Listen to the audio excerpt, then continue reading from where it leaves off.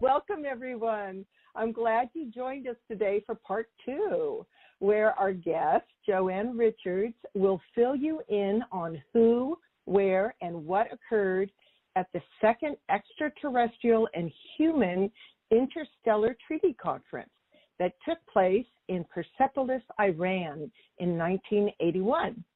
And just like in 1971, so if you don't know what I'm talking about, go back and watch part 1 to catch up.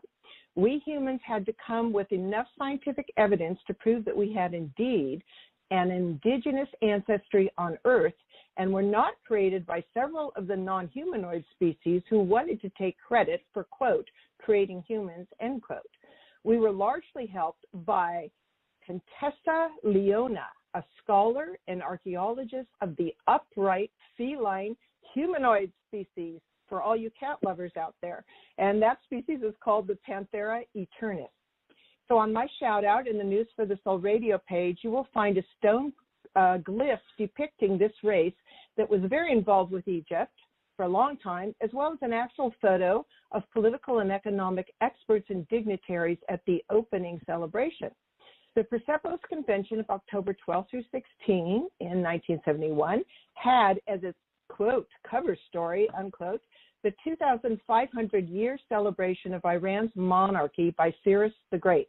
One purpose of this ET and Human Treaty Convention was to demonstrate Iran's long, impressible history and to showcase its contemporary advancements under Mohammad Reza Pahlavi, who was the current Shah of Iran at the time. So my guest, Joanne Richards, is a journalist and executive director of Earth Defense Headquarters. Her husband, Captain Mark Richards, U.S. Navy, and his father, Ellis Lloyd Richards, Jr., Air Force Major, were both soldiers in a top-level military space command that performed intelligence operations since World War II. Many special ops included on-world and off-world contact with multiple humanoid and non-humanoid species that are and have been ever present throughout our galaxy and universe. Both Richards oversaw security for the first and this second conference. So today, Joanne will introduce 9 new, mostly non-humanoid species, and you will hear amazing stories of what occurred there, and including like several sabotage attempts on attendees' lives, like portals opening up. And so with that introduction, welcome back, Joanne. Hi, how are you? I'm good. You hanging in there? Oh, I'm good. Yay. Good. Well, happy to have you here. So, Joanne, thanks for having me. Start with you sharing the purpose for our audience, just to share the purpose, goals, and agendas for this second ET Human Interstellar Treaty Convention. Okay? Sure. Well, as you mentioned, the 1961 conference in Exeter, England, this conference was basically an extension of that. And the ETs wanted us to prove that, like you said, that we were indigenous to Earth. And I'm going to read a quote about that in just a minute. But they also wanted to assess our development as sentient beings, because definitely back in 1961, most non-humans, well, most of the alien species did not think of us as sentient because their civilizations were so far advanced than we are. But they wanted to see if we had grown more and could prove that we could be part of the galactic community. And, because we're not as advanced as the other races, we don't have definitely a lot of things to offer them in their eyes. So they held the conference as kind of a favor to us. And they're worried because we like to weaponize everything, and they would rather, they don't see us as having complete advancements, and they're worried about our consciousness and spirituality, and they wanted us to understand the concept of collective alignment, to really get along, to see if we're really able to get along with non-humans. So that being said, Mark had written in his very long report about this conference. And I think this relates to the talking about that we were indigenous to Earth. He said, I started to get the idea at that point. We seem to be constantly defending ourselves against the charges that we weren't a natural species, but were either a lab creation or so enhanced that it was hard to suggest that natural selection and normal evolution would have gotten our species to this point. If we could show that there may have been a few outside attempts at enhancement, but most of them had died out or not mixed enough into the general gene pool to mess with our natural evolution, we could still hope to stand as a natural species and thus hold the victory that Earth belonged to us. We could make quite an argument for that train of thought and have carried the day in 1961 at the Exit Conference. Cool. And those are from exact Mark's words, right? Yeah. So that kind of sums it up and is very humbling for us humans at the time, I could imagine. Thinking we were the only creatures and the best in the universe, right? That's what we think, but we're not, as we know. Yeah. I remember Mark telling me that there were, way back then in 1971, there were 3 important reasons for life in space that the humans on Earth still failed to grasp. 1, water is commonplace, not rare, which of course they're discovering. 2, life is more versatile than humans believed. And 3, planets with life are the rule, not the exception.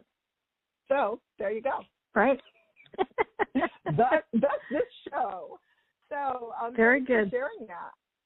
So sure. What dignitaries that people may recognize attended? Do you remember that from, just talks sure. with him and writings? Well, and I did a talk on. I've done a talk on this at least once, and had to pull together. And there's a lot of this information because it was a public party. It is on the internet, but there were many political leaders, and I'm only going to name one, but some of them. But our U.S. Vice President at the time, Spiro Agnew, was there. There were presidents of countries, including Yugoslavia, Brazil, Austria, Pakistan, various African countries. The prime ministers of France, South Korea, and Italy were there. One of the cardinals from the Vatican was there, and there were numerous royal figures, including Prince Philip and his daughter, Princess Anne of England, the King and Queen of Belgium, the King of Norway, the King and Queen of Greece, Prince Rainier and Princess Grace of Monaco. Those are just a sampling of the high-level dignitaries and world leaders that were there. It's quite amazing. Cool. Wow. Yeah. Huh. And okay then. So what buildings? Now we're out in Persepolis, which is like a huge desert, ancient, historical desert. So what right. buildings were these meetings held in? And give us samples of that, or where sure. did they house everybody? The public party and all that, they built huge tents. So this was all underground. And if you go online, you can see some really wonderful pictures of the city that they created. Now, the committee meetings for the conference were all held underground, somewhere in that vicinity. I couldn't point to a picture and say, okay, and if you went straight underground from here, but the conference meetings with the aliens were all underground. But above ground, you had this amazing tent city. It was also called the Golden City. And Mark said it was really cool to be there because you had these prefabricated little luxury apartments that looked like tents, but they weren't really tents. But inside you'd have, what do we say? They looked like tents. There was and they were just luxurious. They probably, had bathrooms and everything inside them. And he just said they were fabulous. Obviously, outside rugs. Yuck. Yeah, Persian rugs. So I'm sure it was just beautiful. They were arranged in a star pattern. There was a big fountain in the middle of all these tents. They had a number of trees flown in from France, and they planted them, right here in the desert. So they wanted to recreate what Persepolis could have looked like way back when. And it took 10 years to build the tent city and get ready for the conference. So something what people need to understand is these conferences are not organized in a day. The one before it was 1961, and this is 10 years later, mostly because it takes a long time to organize it and get everybody invited and figure out the logistics and, where you're going to have people and non-people, and how do you keep people from not seeing the non-people? Anyway, and the Shavaran was the host at the time, and he had to learn how to say hello to hundreds of different aliens, even if it was just one or two words. But he had to learn that perfectly. And the food was catered by Maxime's of Paris. It closed its restaurant for 2 weeks in order to provide the fancy food. And a company called Anvin designed the uniforms of the imperial household. They used Mercedes-Benz limousines to chauffeur guests. Dinnerware was created by Limoges. So, I mean, this was, a highfalutin party. And again, if you go online, the pictures, and this is all, formal wear and black tie, and the pictures are just amazing, especially of like the banquet and things like that. So everybody's dressed up in their formal wear, and it's really, and all their jewelry and all that jazz. So oh my gosh, that was pretty cool to see pictures of that. I can't even imagine the number of agents and security that it would take for something like that. It's just unbelievable. And here your husband and his dad were in charge of that. Well, Mark's dad was in charge. By then, Mark was a young adult, and he was part of the security team. So I wouldn't say Mark wouldn't say he was partly in charge, but he was part of the UN security forces. So right. And at that young age, he was actually putting out a lot of fires, right? Yeah, there were lots, and there was.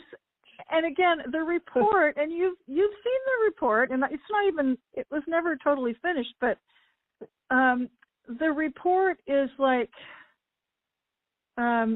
thousands of pages long, and there's like each part is 1,000 pages, and there's probably 6 parts that just get you to the first day of the conference.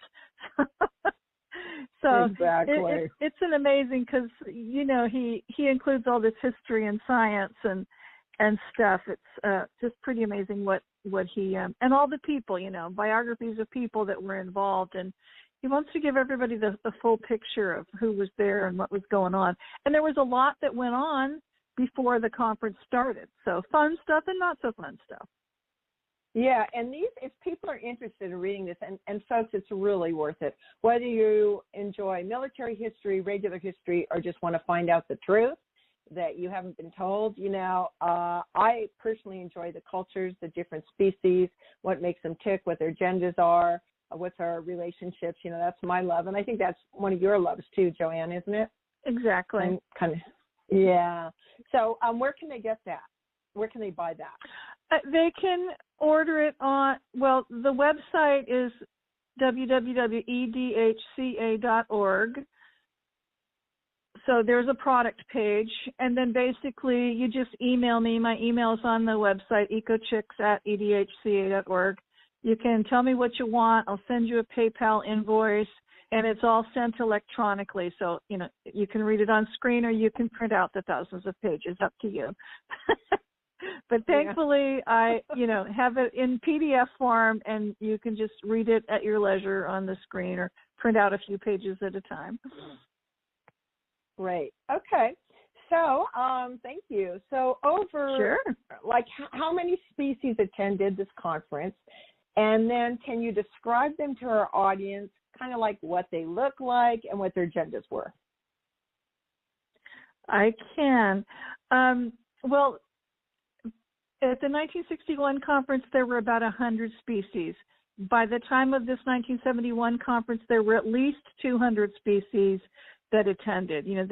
The word had gotten out, and more species wanted to attend. So, and there were several species who didn't attend, but for whatever reason. So, just some of them. You mentioned Contessa Leona, and she's not humanoid. She looks human, kind of, if you see her walking towards you, but she's full on cat as far as I can tell. Mm-hmm. But she's called Panthera eternus, and she's bipedal. She does walk upright. I'm sure she can walk on all fours as well, but she does walk upright.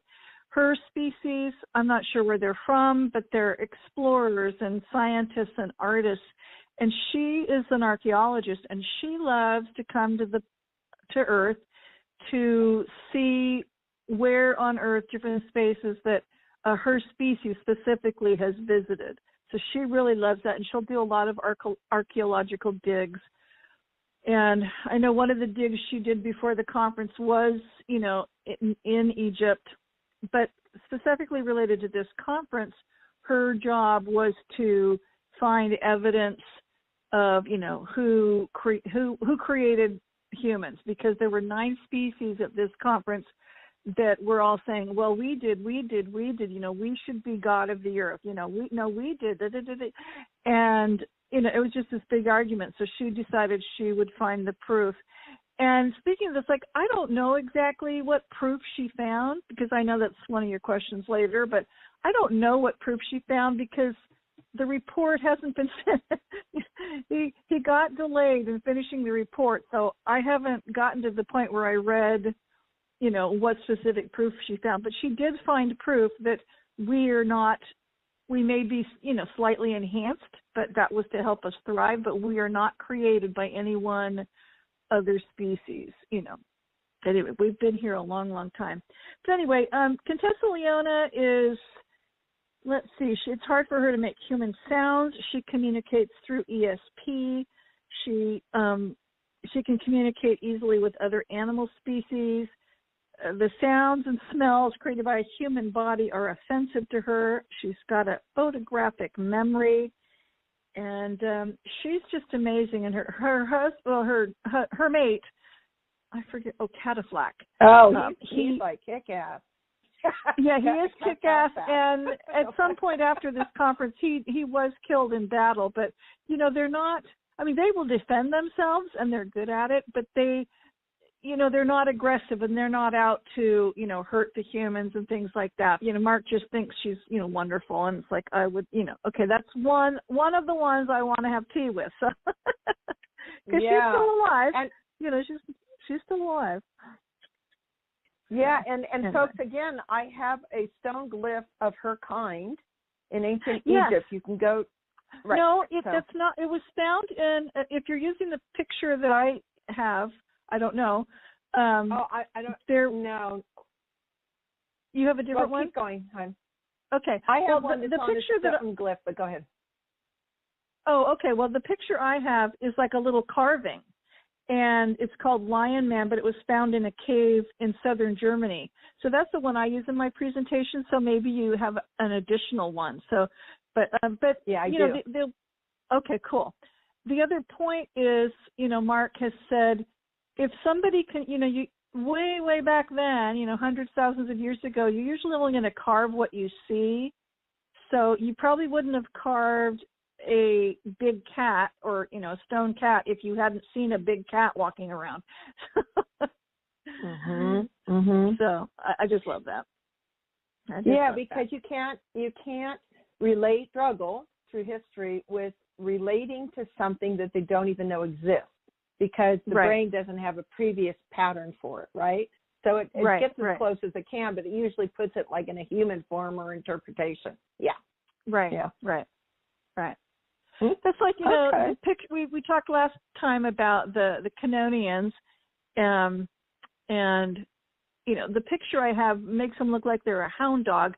I don't know if they're that much of, I don't know how hound doggy they look, but anyway, the description of them doesn't make them sound like a hound dog, but yeah, on my shout out that I send my email list, and also in the further YouTubes, and also on the News for the Soul page, there's a picture of a Canisonian, give credit to Gaia.com, which is pretty close to what they look like, because they have smaller ears than the hound dogs. Yeah, so people can get a sense of it there. Oh, I see the one you sent me. So cool. Yeah. Who would you like me to talk about next? The war beetles? How about Clicker, the war beetle? Okay. Clicker. Well, the war beetles are a cool beetle species. They are they have a caste system, and your size in your system, how big you are relates to where you fall in the realm of things. And they're a hive-like society. So if you're, they have 6 legs, they're like insects, they have biting mouth parts, their front wings are modified to form horny wing covers, and the full-grown queen is the size of a 5-ton truck. My God. Yeah, they're huge. Well, the queen is huge. A prince or a warrior would be the size of a half-ton pickup truck, so that's probably like Clicker. The drones and the maids are the size of a compact car. Now, they're so heavy that they don't fly, and they, expend a lot of energy, and they don't fly much, but most of the drones and the maids can't fly at all. Now, what's interesting is the image I use for Clicker comes from, some online video game with a character in there called Clicker. I'm going, I wonder where they got that name. Let people know, Joanne, about the game of the video games, how that's part of disclosure, and they've had actual super soldiers in there. They use actual names and all of that. So yeah. Well, I don't know a lot of details behind that, but I do find it's interesting. And I used to glimpse at the games that my grandchild would play, and it's like, oh, look at what you're fighting, things like that. Exactly. It's like, things. So it's yeah, like that is. Exactly. Well, one interesting thing about Clicker is, and hopefully we'll get to the story, is they, and again, I mean, they're warriors, but I don't think they go around looking for a fight. But if they have to defend themselves, they can belch superheated plasma out of their throat. Think dragon. Whoa. I know. Now, that's wild. Do they come up from a dragon ancestry? That's wild. I don't know. It just reminds me of the dragons, breathing fire. But the warrior class, I don't know if they all can, but the warrior class, they can belch hot plasma at you to, cut you down to size or get rid of you. It actually puts a hole in you. Yeah. Whoa. Yeah. Another one that was there that fascinates me is called a vapor wisp, and they are another communal-like being. So I don't know what they would look like if it was just one unit, but as a unit, they look like a cloud. And an image I have in my presentations is, at the time of the Pitt conference, if you remember us talking about Prince Naga, who's a raptor, he was meeting with a vapor wisp ambassador in some building in Italy because Naga was interested in building or starting some kind of hospital or medical facility where, different species could come be treated, and it would be, right off of Venice. Anyway, the vapor wisp is really cool, but what I love about them is that they understand the fabric and science of time. They're like quantum experts, and they're experts on dark matter, and they can interact with it.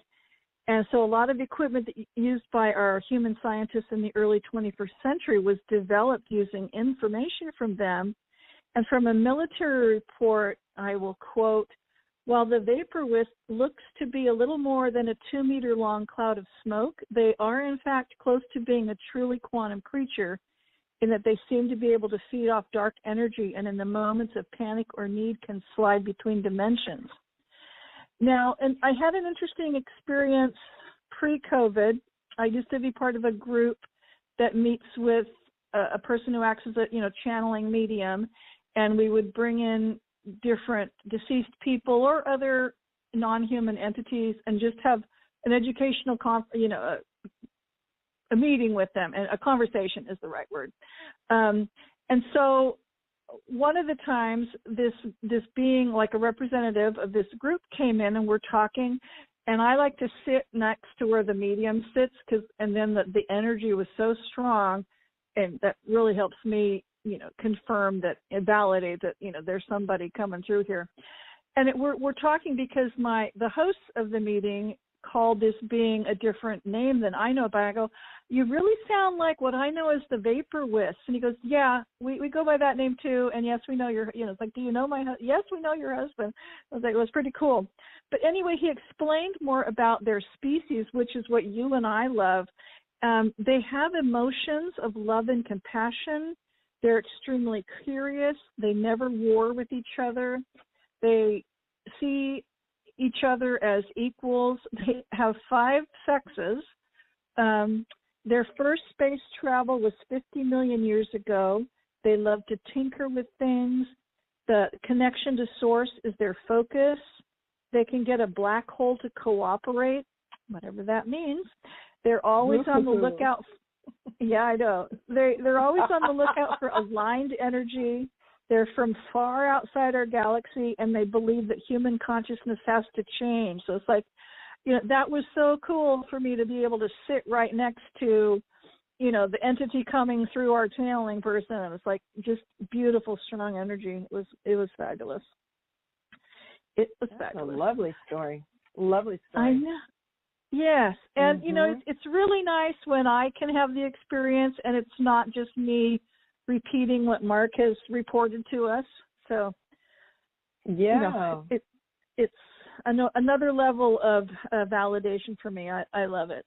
Another interesting creature that wasn't necessarily at the exit conference, or I never heard about it, was something called a flatlander, and these are one-dimensional. They're from a one-dimensional world, and together, the only way they can visit our world is to work together as a group, and they communicate through ESP. They're very friendly. They have no self-ownership. They are not greedy. They operate with the communal mind, and they actually helped later with one of the problems that were happening, like right as the conference was going to be happening. So they helped us with that. But, it's interesting. The image I have from that, it almost looks like, and I've never seen The Matrix, but it kind of reminds me of that kind of image. And it's like almost like a net. But they can, they can form shapes and things like that. So it's just there's so many different kinds of species out there that who would know? Who would think of that? So that was pretty cool. Then let's see, who else do we have? I learned that there were 2. There's many oceanic species that live here in our oceans, and there's oceanic type species that live in space, and there were 2 such species that came, but I don't really have any details on them. So I've got to have more conversations with who I was talking to about that. But one of those species, we've only covered the ones that were on Earth. Pardon me? Right. And a lot of those came back to the second conference, right? So you're saying these are 2 new ones that live in space. Yeah, some of those ones from the exit conference did come to the pit conference. But there were apparently some that don't live on Earth that came from space, because there are planets and other places where it's very watery. And where are my notes on that one? I have to tell you about this one. Oh, let's see. Trust me, if you could see my desk right now, all my notes are scattered out. Well, okay, there was everywhere. Mm-hmm. Yes, and which people don't know. talked to Mark's dad. Mark's dad is deceased, and I'm not ashamed to say I talk to dead people. They're live people. They are live. They're just not in this realm at the moment. But we have conversations regularly, and he's been because I can't readily talk to Mark. Like Mark and I used to have weekly conversations like this. And I can't do that because I can't see him, face to face hardly ever at the moment. Anyway, Mark's dad was telling me about a species called the Thalarians or the Talarians from somewhere in the Andromeda area. They're not Andromedans, but anyway. And he said they're like a stalk of celery with eyes.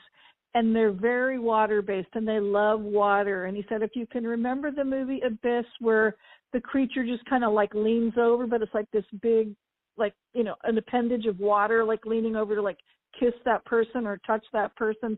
It's kind of like that. But he said they were really cool. He really liked them. And there were some, yeah, it's amazing.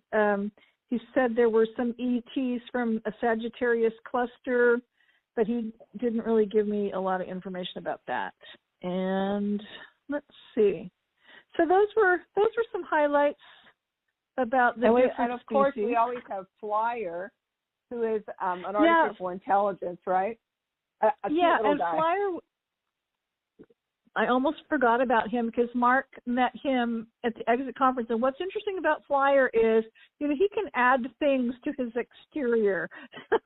You know, so I don't know how big he is now, but, you know, his size can grow because he'll, you know, go around and he'll find things that interest him and he can add them to his exterior being. And he's pretty amazing. He's definitely a friendly, helpful AI. He's not, you know, somebody with a negative agenda towards us. So, and tell them tell the people how they're used as translators, et cetera, at the conferences. Well, I can't remember if Flyer was used as a translator. You know, you tend to remember different details than I do, which is great because that helps us both fill in the gaps. But I know elementals. You know, the fairy realm, the elementals are often used as translators. I can't remember if, you know, Flyer could have been. I'm sure they do use AI for translations. And then, you know, the Greys are often used as translators. So I don't remember if Flyer was being used as a translator, but he did go. You could almost like go and spy on. It's like, you know, when people say, I want to be the fly on the wall in that room, you know, Flyer could go around and pick up bits of information of different people's conversations and go report it back to, you know, Mark and his friends or Mark and his dad. So that was pretty cool. And that's similar to the elementals, the different beings. Yeah, the elementals can do that too. I seem to remember just a little, you know, side story here. It's only one sentence. Is that another, shall we just say, negative or regressive species had their own artificial intelligence robots flying around, and so Flyer went over there and disconnected him and reassembled. Persepolis, as far as I know, as well as many places on the earth, and it's what many of the quote wars, like going to Iraq stuff, are about, is a lot about stargates opening, closing, control of them, all these ancient places, right? So I'm just filling that in for the audience. So Persepolis ruins have a stargate in them, and also other portals were opening up. So do you want to tell us a couple portal stories?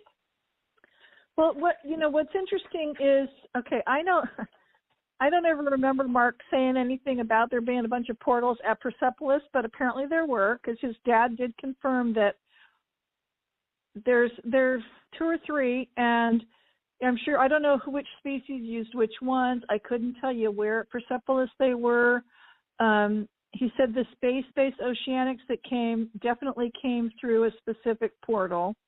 And again, I don't really know what they look like. And the other portal story I have is when there was a major there was a major death threat, there was a major death threat planned, wipe out the conference, if not the whole Earth, that was happening like right at the beginning of the conference. So that involved a portal. I don't know if you want that story now or later. Yeah, go ahead and share this is the neutron bomb. The neutron bomb story. Yeah, that would have taken the entire planet out. So that's an important story to share. Yeah, it is. I had some. Oh my goodness. Here's my stories. But thankfully I found my notes. So one night before, I think this was like the day or so before the conference, and one night Mark he called it dream walking. You can call it astral traveling. He spied a ship in the Andromeda Galaxy that was waiting to launch a probe, It would be a worm-generating torpedo that swallowed a neutron star, and it was hurled towards Earth, and it took them until the next day to get to it. So you had all these security personnel at the conference had to scramble, so human and non-human were scrambling to their ships. You know, Marcus got a cool, like, Raptor ship that he's going to fly, and his first mate, or whatever you want to call it, named Lucky, is a Raptor. And what's cool is the Flatlanders just, you know, basically come through the nose of the ship to help them because they can, you know, help them. So lots of things going on. There's active portals at the Göbekli Tepe. Oh, I'll never say it right. Göbekli Tepe in Turkey. In Turkey. So there's a portal there. The elementals have the ability to open the portals, so they were going to open the portals, and then the Canonians were going to open a stargate, which you could use, and then you would attach a wormhole to the portal and open the stargate, and it would be big enough for the interceptors to go through. See what I want to say. And you've got a lot of background security things happening and whatever. And what's interesting is, you know, at the time, the military knew so much more about space and what was out there than obviously they were going to let on to us. There were already bases on Mars at the time, and they had important tracking stations, so you could tell exactly where, you know, this bomb was going or coming. And so there was a lot of things going on.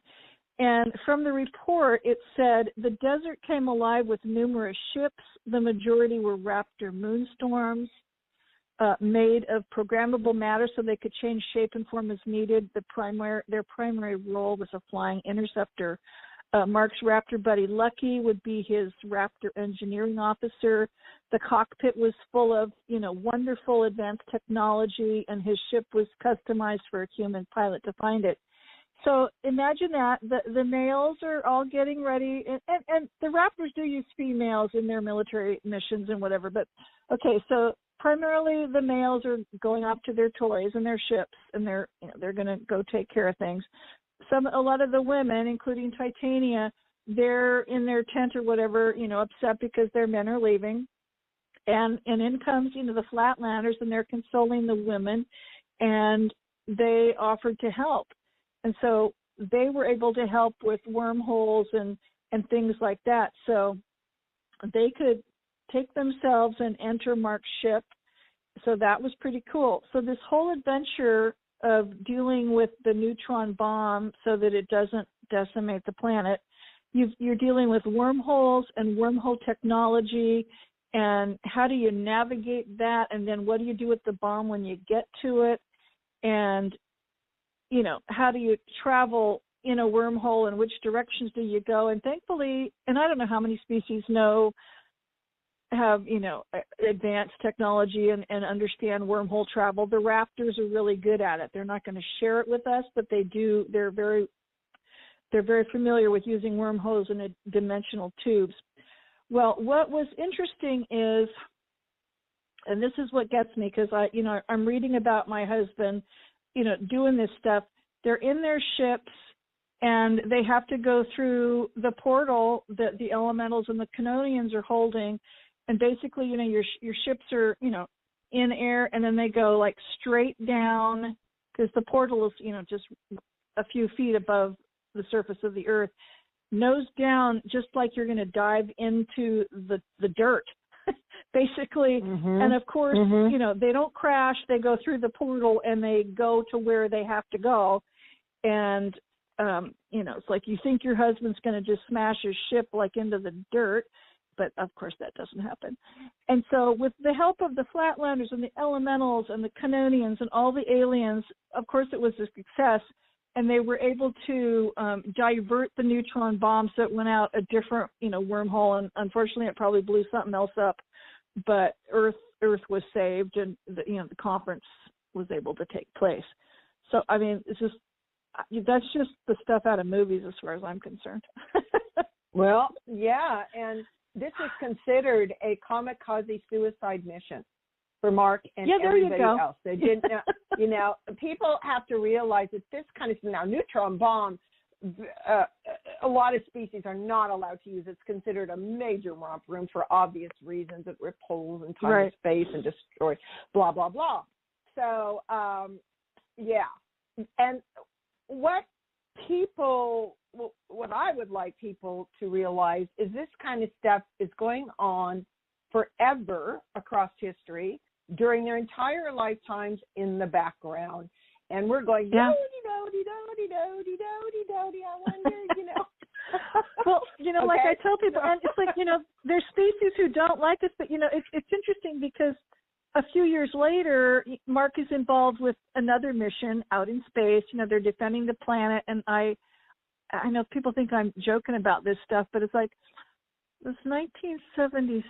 Yeah, it was before my daughter was born. So 1976, while this mission in space is happening to defend the planet and all of humanity, I'm participating in a church dance festival on Earth, having no clue that there's this space battle going on. So, people, we don't understand what the military and our space allies have done to save our butts many times. Exactly. Well, in the higher secret space forces. So we're kind of getting, down, and we'll probably extend this to part 3 with more stories because I think there's just so much fun in here. Do you want to? I think we might have room for one quick one. So instead of the buzzers, should we talk about the raptor egg hatching, or what do you think? Oh, sure. Save the buzzers. I think we can save the buzzers for next time. And thank you for pulling the quote out for me.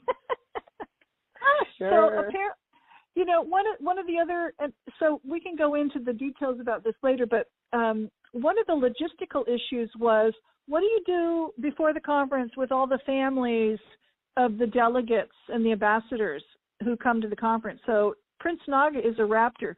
He's got a harem of many female mates and lots of children. And what do you do with them? How do you entertain them? Where do you keep them?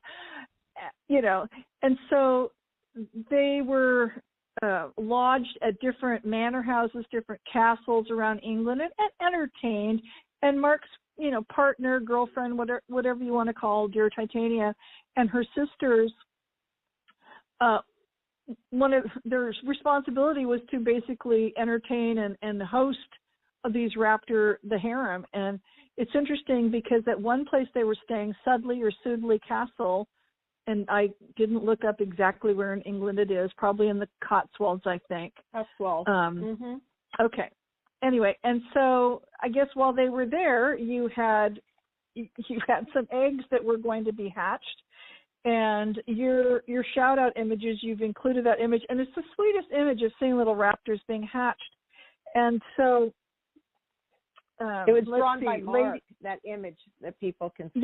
Yes, he's really good. So from Mark's report, it says, it had not been an easy weekend, especially when an entire clutch of raptor eggs had started to hatch. Unable to build a fully protected nest quickly enough, the older females had thought it best to take the eggs to a stall in the nearby stables when the time came. The heaters they brought almost set the hay on fire, but the rest, after cleaning quickly, went well enough. That's great. You're having a birthing, and you've got to keep things from catching on fire. And, the raptor children, who knows, they were probably running around all excited. The big problem was to keep all of the young female raptors away from the eggs until they were fully hatched.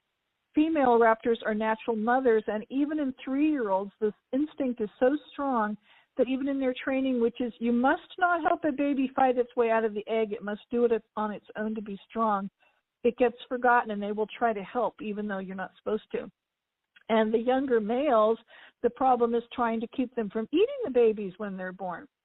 So the little females could get quite nasty, against the gangs of. So let's see, what does it say? The little gangs of sisters could even turn an older raptor male around if they were aggressive enough. Over the ages, raptor females have learned to be very aggressive. So Lady Elizabeth Ashcombe is the wife of the owner of the castle, And she had been granted the honor of watching the hatching and taking part in the group hum to assure and welcome the babies into the world. So there's a lot of time spent sitting on the eggs before they're born and humming to them and really having a connection with them before they're born. And it's a huge honor for those babies to be allowed to be born on Earth because that is their mother world. To add to the excitement came the added good news that all the eggs hatched and seemed to be exceptionally healthy babies. You know, God help you if you are born a runt. This was beyond, yeah. You're usually killed if you're a runt. This was way beyond. This was a good omen for the raptors. It was powerful sorcery, and they do have their sorceresses. The entire outlook of the guests were interested. The entire outlook of her guests interested Elizabeth, the Lady Ashcombe, including their outlook on humans. She was interested in the questions concerning consciousness and souls of creatures like the raptors. For much of the afternoon, she'd been enchanted. Oh, crap, I just lost my place. She'd been enchanted and occasionally held back laughter at the charming way a little raptor female was translating in English to her what the other female raptors were singing softly to the eggs. Oh, isn't that cute? They were singing to the eggs about all the things they had seen around the Cotswolds. And the longer she was around them, the more she realized how advanced they were. At first, it was all too easy to pass the big dinosaurs off as some sort of half-wild, clever predator that wasn't at all bright and by human standards seemed a little childish. But she learned that the basic idea of consciousness may not be the same for all intelligent species. Consciousness was frequently argued by a number of alien cultures, each suggesting its own brand of consciousness was the only real form that mattered. They felt that if a creature like a human could not easily interact with oceanics from its own world who are slightly out of standard accepted time phase, did that mean that those creatures, the humans, were not fully conscious of their surroundings? The quality of consciousness became another argument of importance in treaty negotiations. Oh my gosh! So we're going to have to do part 3 with more stories. But I know. I would love you. I would love you to end since we were talking about the raptors. And by the way, that last story came from the first treaty convention. But it was so beautiful that I wanted to include that. And we were talking about the quality of consciousness became another argument of importance in treaty negotiations, like it's happening on Earth right now, where people are realizing more and more and more the quality of consciousness, consciousness-assisted technology, and that science and spirituality are actually going to end up being married. So with that in mind, with the quality of consciousness in mind, our raptor friends, who, by the way, folks, live 400 to 500 years old, have an esteemed senator named Makwa, who eloquently expressed the raptors' spiritual beliefs. So, Joanne, you want to share that? I do. And Senator Makwa, who is still alive, he was 300 years old at the time of this conference. And he gave an eloquent speech at the conference, and part of his speech is this passage that I love. The galaxy's great spiritual thinkers from every sentient species have taught the wisdom of seeing beyond any appearance of lack or limitation. Because they recognized the natural perfection at the heart of all life, they saw the greatest possibilities. They knew that wholeness, beauty, peace, and harmony were always present and would express if recognized and embodied. These spiritual masters saw their world with eyes of wonder and awe, even if they had no eyes. They teach us that each of us lack for nothing. Each of us is part of a universe so abundant that it is impossible to count or comprehend the reach and richness of it. Infinite means never-ending, never ceasing, always replenished, always greater and more beyond imagining. You have access to the infinite. Your nature is part of the divine, and the divine is ever-giving, ever pouring forth with anything and everything that is needed. The universe would not exist if it were not a self-sustaining and continuously expanding system. Each sentient life is part of this system, and you partake of its nature and composition. Like the water that makes up most of the human body, the infinite abundance of the universe is inherent in and as you. There can be no separation or a canceling out, a defeating of or a canceling out, a defeating of both would happen and nothing would exist. Yeah. I love that quote. Oh, it's so beautiful. Oh, boy. Well, may we all remain open and humbled by the brilliance in many other species and extend ourselves with higher wisdom.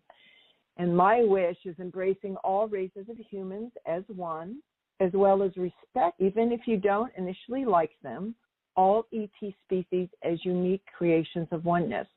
So going forward with this attitude will literally open doors to that which is and has always been your birthright, which is to become once again a conscious member of our extended galactic community with universal life forms.